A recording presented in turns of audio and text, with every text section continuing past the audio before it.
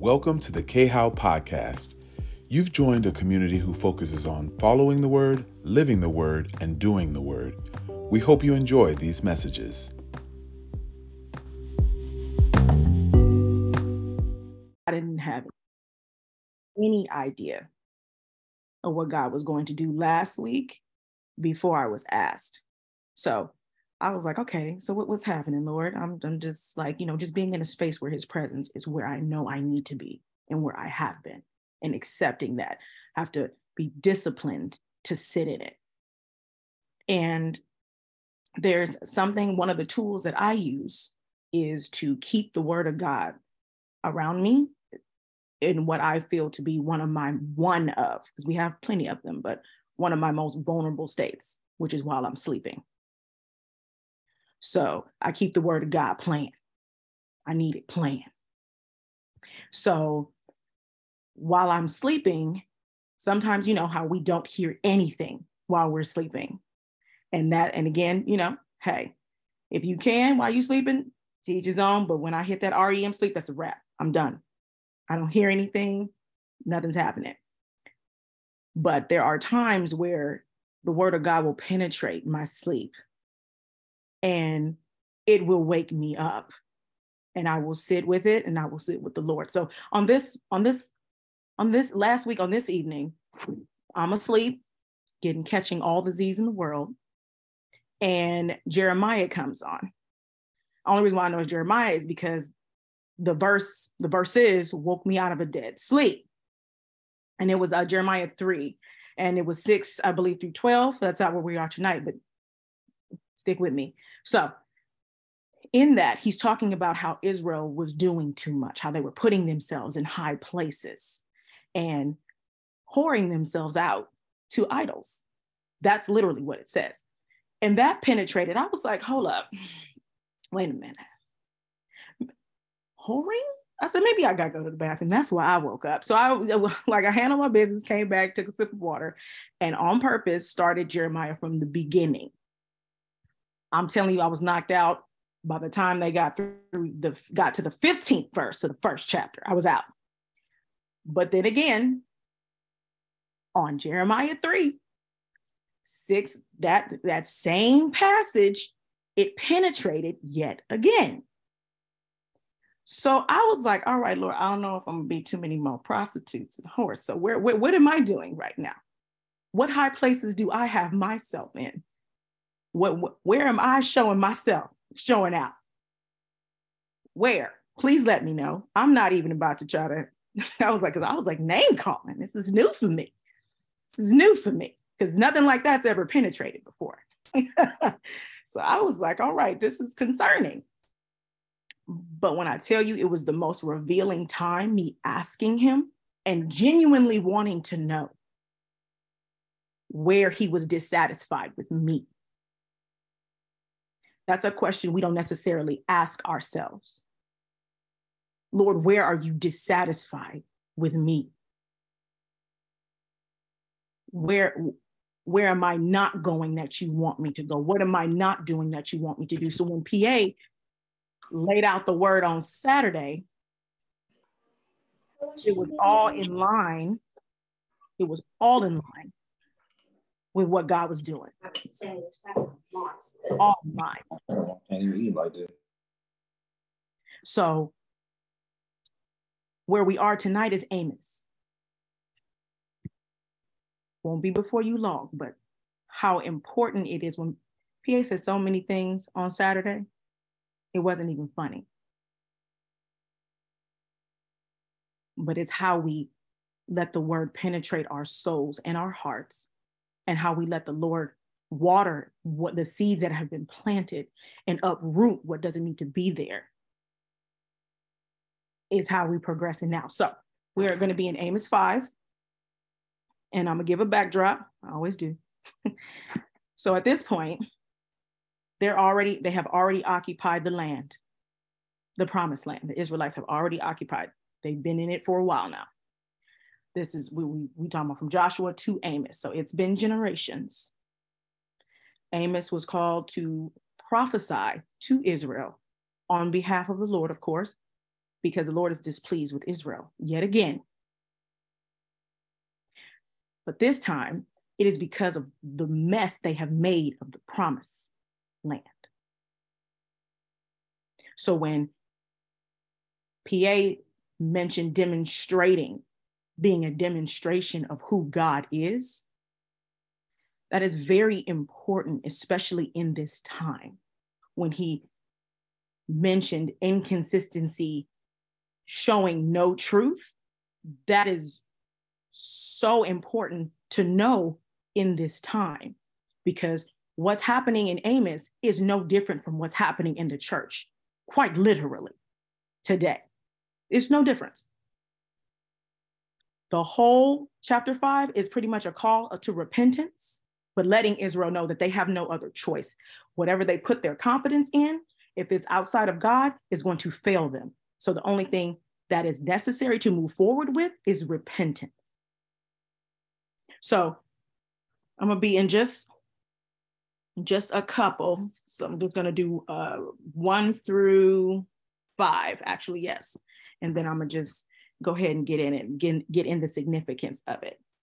So verse 1, hear this word that I take up over you in lamentation. Lamentation is just him saying he's saying this to them, grieving while mourning, while just, feeling like, he's feeling the weight of the word as he's delivering it.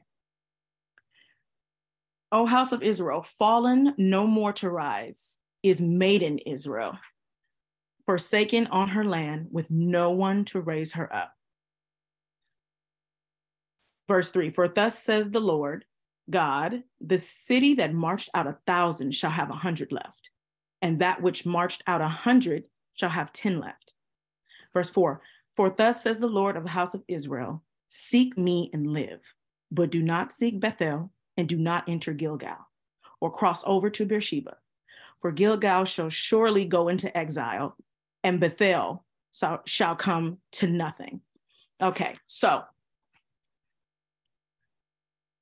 in the first verse 1 and 2, Israel has fallen in God's eyes. Granted, right now, this is what's coming. This is what's coming, not what has happened, but what is coming as a result of the disobedience that Israel is doing. So he's saying that no more to rise. If forsaken on her land with no one to raise her up. He is removing everyone that Israel would seek for aid to assist them in this time, to where they have no choice but to look up. Same thing he did with Nebuchadnezzar. He took his mind. He only got it when he looked up and repented. And in Amos 5, he is calling Israel to repentance yet again. But that is one thing we know in this walk we will never stop doing. We will always have a repentant heart. If we have nothing to repent for, our heart should always remain repentant. It can be used more effectively that way, because that means we are not above reproach. We are not above learning anything new. We are not unteachable. So keep going. So for thus says the Lord God, the city that marched out 1,000 shall have 100 left. Meaning, if there was somebody that sent them aid, sent out 1,000 men to come to their aid, after the battle, they will only have 100 left. If somebody sent out 100 people, where it says, and that which marched out 100 shall have 10 left, after the battle, they will only have 10 left.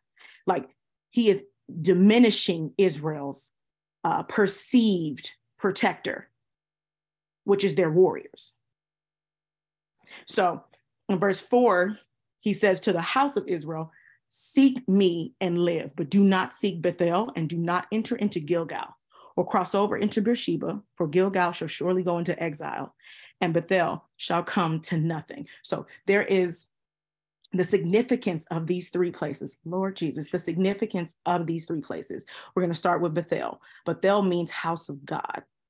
And this was a location where God revealed himself to Jacob in Genesis 28, 10 through 22.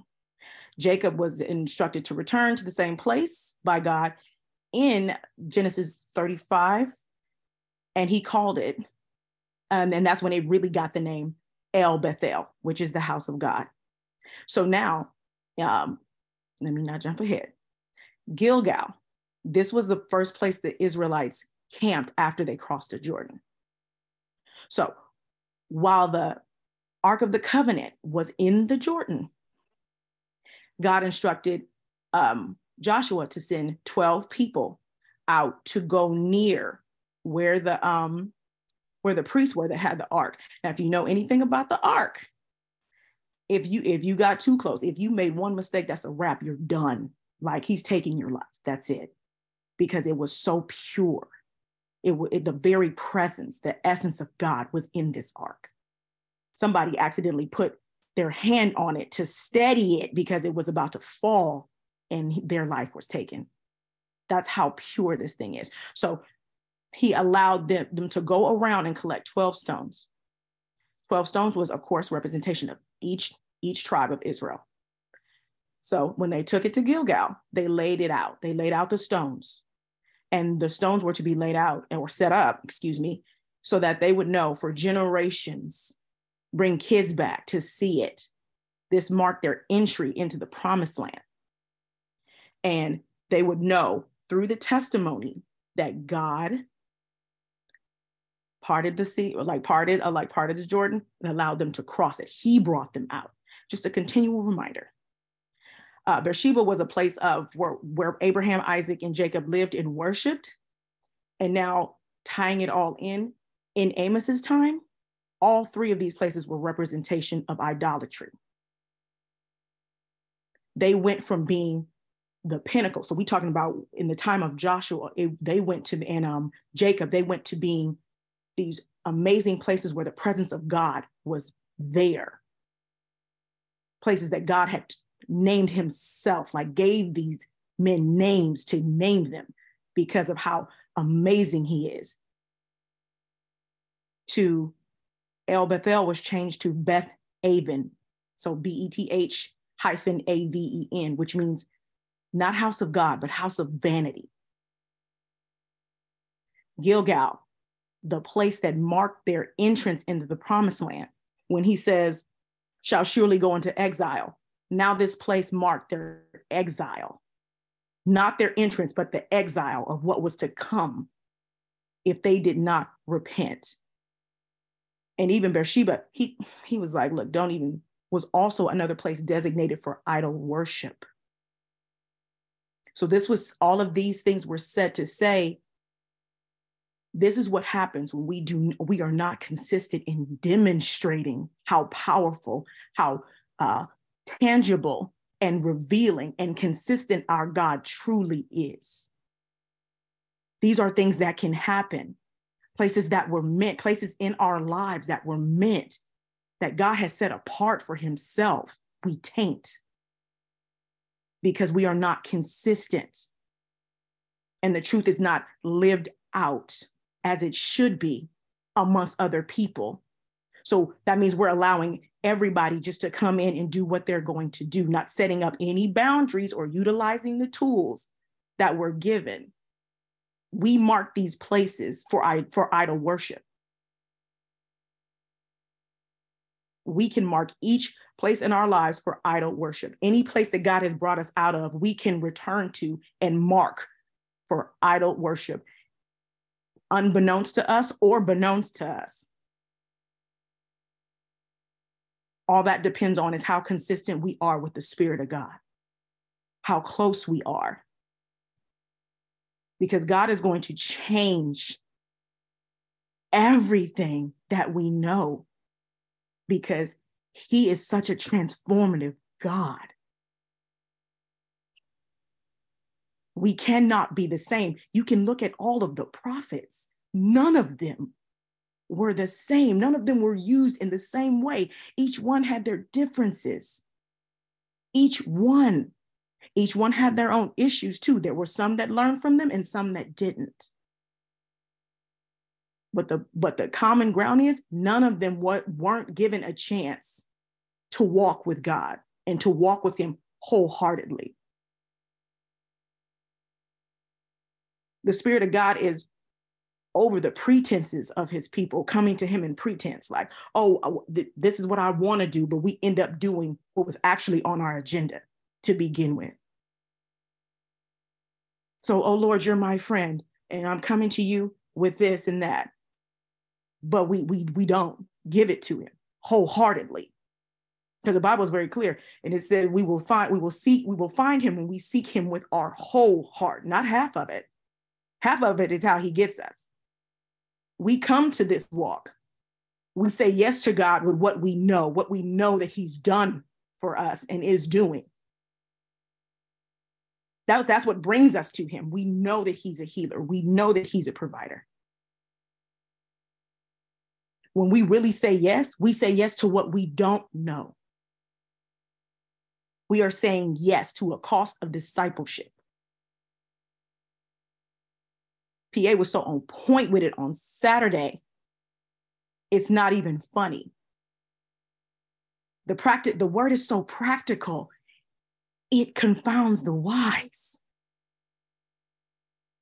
He saw fit to allow us to have these particular spaces in time to grow. We either take them or we don't.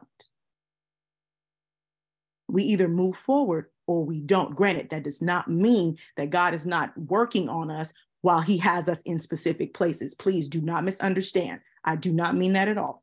He is absolutely working on us as he has us in different spaces. It is how we respond to him that will either make it longer or move us forward. We learn in this house, there is nothing new under heaven, nothing new. And this walk does not mean that we are not going to have issues. He has just given us the tools and the community that we need to sustain while we are in the midst and while we are going through.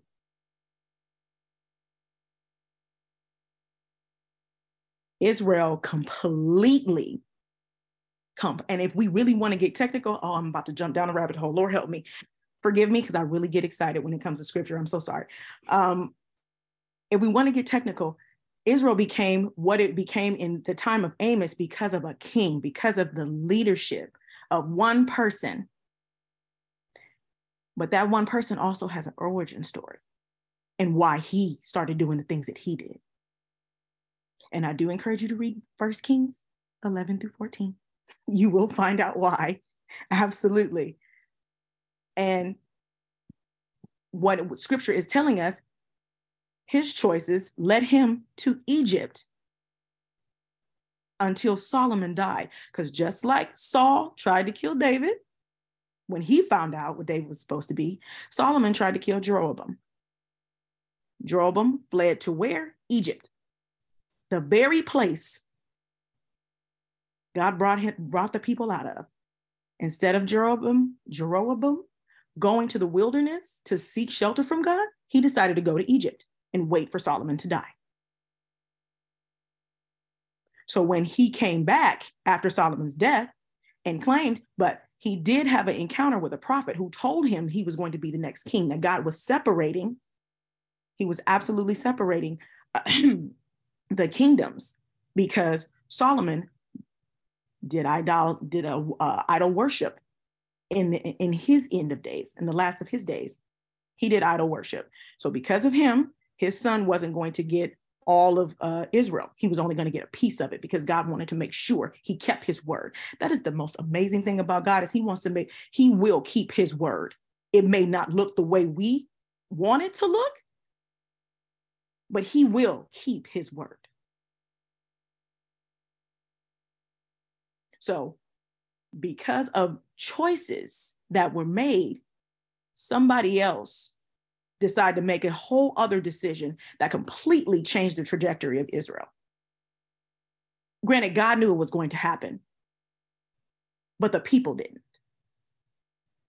The people were blindsided because of somebody's frustration with what God said, their disagreement with what God did and what God said due to their actions, caused someone else to stumble. We never know who is watching us in this walk. And the way that this world is set up right now, people are watching. They are looking. Like PA said on Saturday, when it's a new thing happening and new things are coming out, it's because the people of God aren't doing what they're supposed to do. And granted, we are one person, but when we make up a collective, the things that we can do, if we all take on the same mindset that deliverance is definite and nothing that the enemy can throw at us, as long as we have God and one another, can stand, we can move mountains. We can transform empires. Man. The time to study and to get in and to get in the presence of God and to learn more about this word of God and how to deliver it, not from a knowledge standpoint, but from a Holy Spirit aspect of where he speaks, we speak. When he stops, we stop. It is now time, like so seriously. It is now time. The enemy is going to use everything he has in his arsenal. If we are in different phases and we are stronger in another area that was a weakness, the enemy is going to rev it up because he has to come at us differently. Because if we're calling out what we see, that we know, utilizing the parameters that we have been given, the tools that we have been given to remain consistent, he has to change his approach. And he has no problem doing that. Because if he don't do nothing else, that word is clear when it says he waits for a more opportune time. Each and every one of us on this Zoom, and even people we are attached to, are seeing the difference in each and every one of us. But the question is, how impactful is that difference? How much are we being submitted, myself included? How much are we allowing that difference to become more than just a difference, but a lifestyle? How much do we combat it because we liked who we were? And I'll even take it to the clinical aspect. It's hard to let go of trauma too. Sometimes we don't know what our identity is outside of trauma. We don't know what it's like to meet genuine people. We don't know what it's like to really accept when somebody lends a handout that they don't have anything else underneath it that's going to pull the wool over your eyes. It is so hard when God takes you out of something and brings you out into something so pure. It's difficult to see the genuine aspect of this world through people. It's difficult. I'm a witness to that one. Not even gonna lie. Definitely a witness to that one. But keep in mind, Jesus lived this life. He demonstrated what it is to live this life in front of 12 others that he used to transform the world. There was more done, more saved, more demons cast out, more healed, more sick healed in Jesus's death than it was in his life on various continents. If he could do that with them, imagine what he can do with us when we are fully submitted under the power of heaven. He wants us to win. No strings attached. Only freedom. Real freedom. Discipline. Real discipline.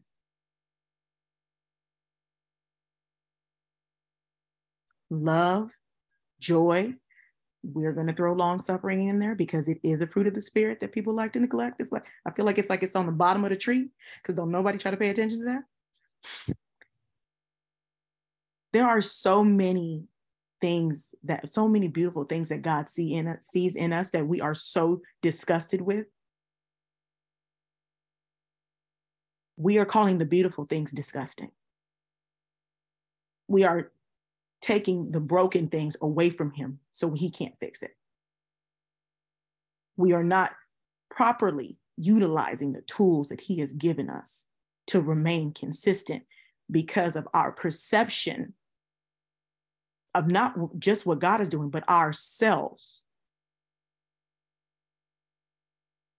So in this time, we have to let the Holy Spirit really go through us, because we know we're returning. We know we're returning. We know we're crossing over, but at the same time, what was in Egypt and on the way and hanging out in the wilderness before we crossed over, no remnants can be there, because we can look up and end up like the Israelites in Amos 5, where God is taking everything that they put their confidence in, completely removing everything.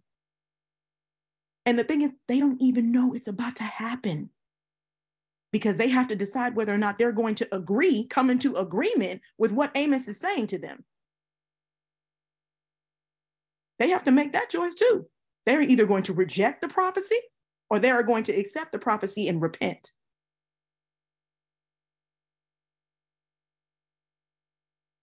We got to stop hitting the crossroads and thinking that we have another option. Got to stop hitting the crossroads. And it's like, okay, I can go that way. Mm-mm. We got to make sure we don't turn our heads to the left or to the right. Because I'm not trying to get called any more names in my sleep. That threw me off. I was like, oh. Because I had a false sense of security. I didn't realize that. But the Lord had to tell me that, like literally show me, you have a false sense of security.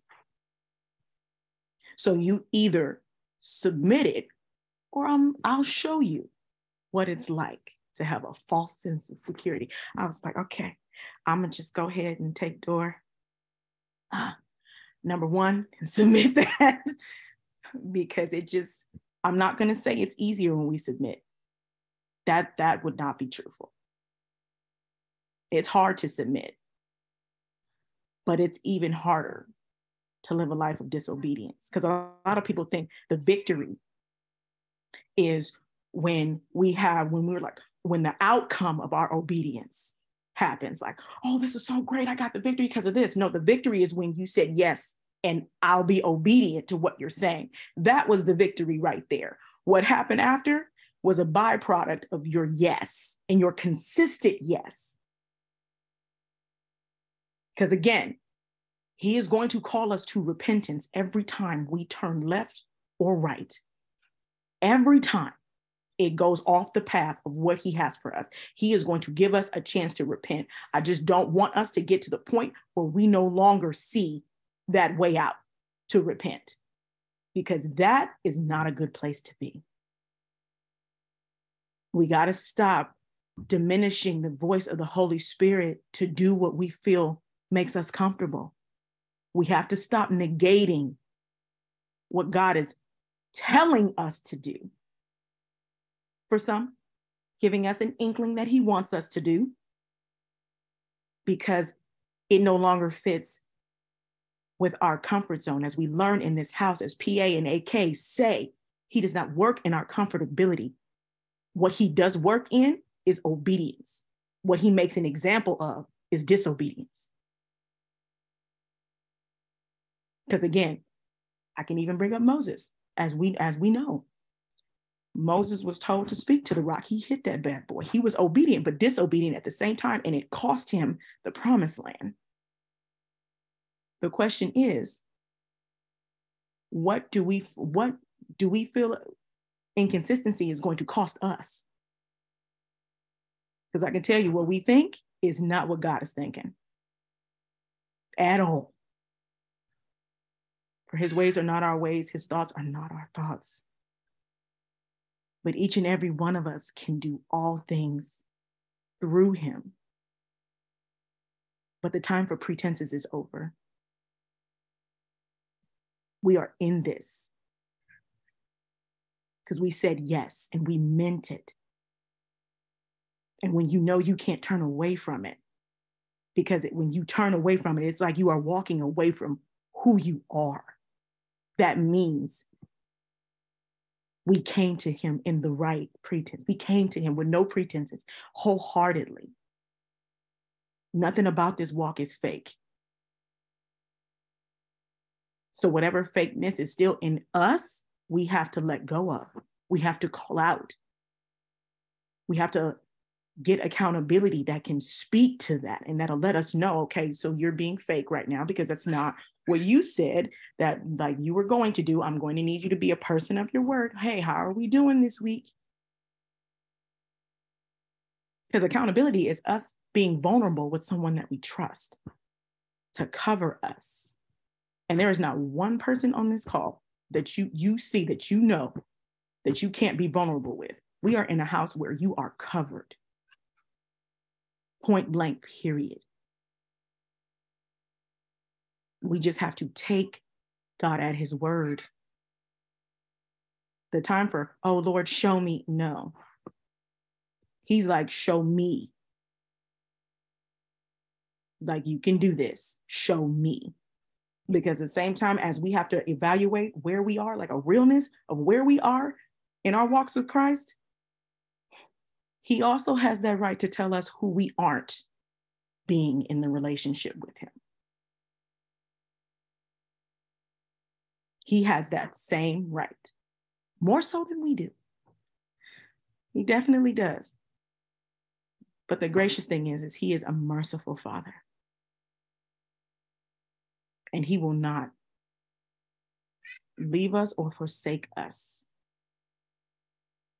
Now, this is like, it's just one thing at a time. But the gracious thing is that Jesus ripped that veil to remove what was keeping us separated from God, and that was sin. And we are headed into a season of follow through. He has shown us what we need to do. We just need to be consistent in what we say that we are going to do and how he has told us to do it.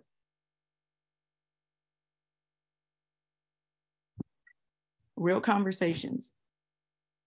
That's a lot of the things that has to take place. Real conversations. When it's a real conversation, so much work can be done. Because we even with time, just like the Israelites, from Joshua to Amos, over time, they lost sight of God and allowed idol worship in the most holiest of places. They didn't even recall or recant, what God had done. So we can't let time allow us to lose sight of God and what he has done, because he's always working. Because if we do that, we can allow it to change our thought process of him and how we tell the story and how we demonstrate his power, his tangibility, and his consistency in front of others. Questions, comments, concerns?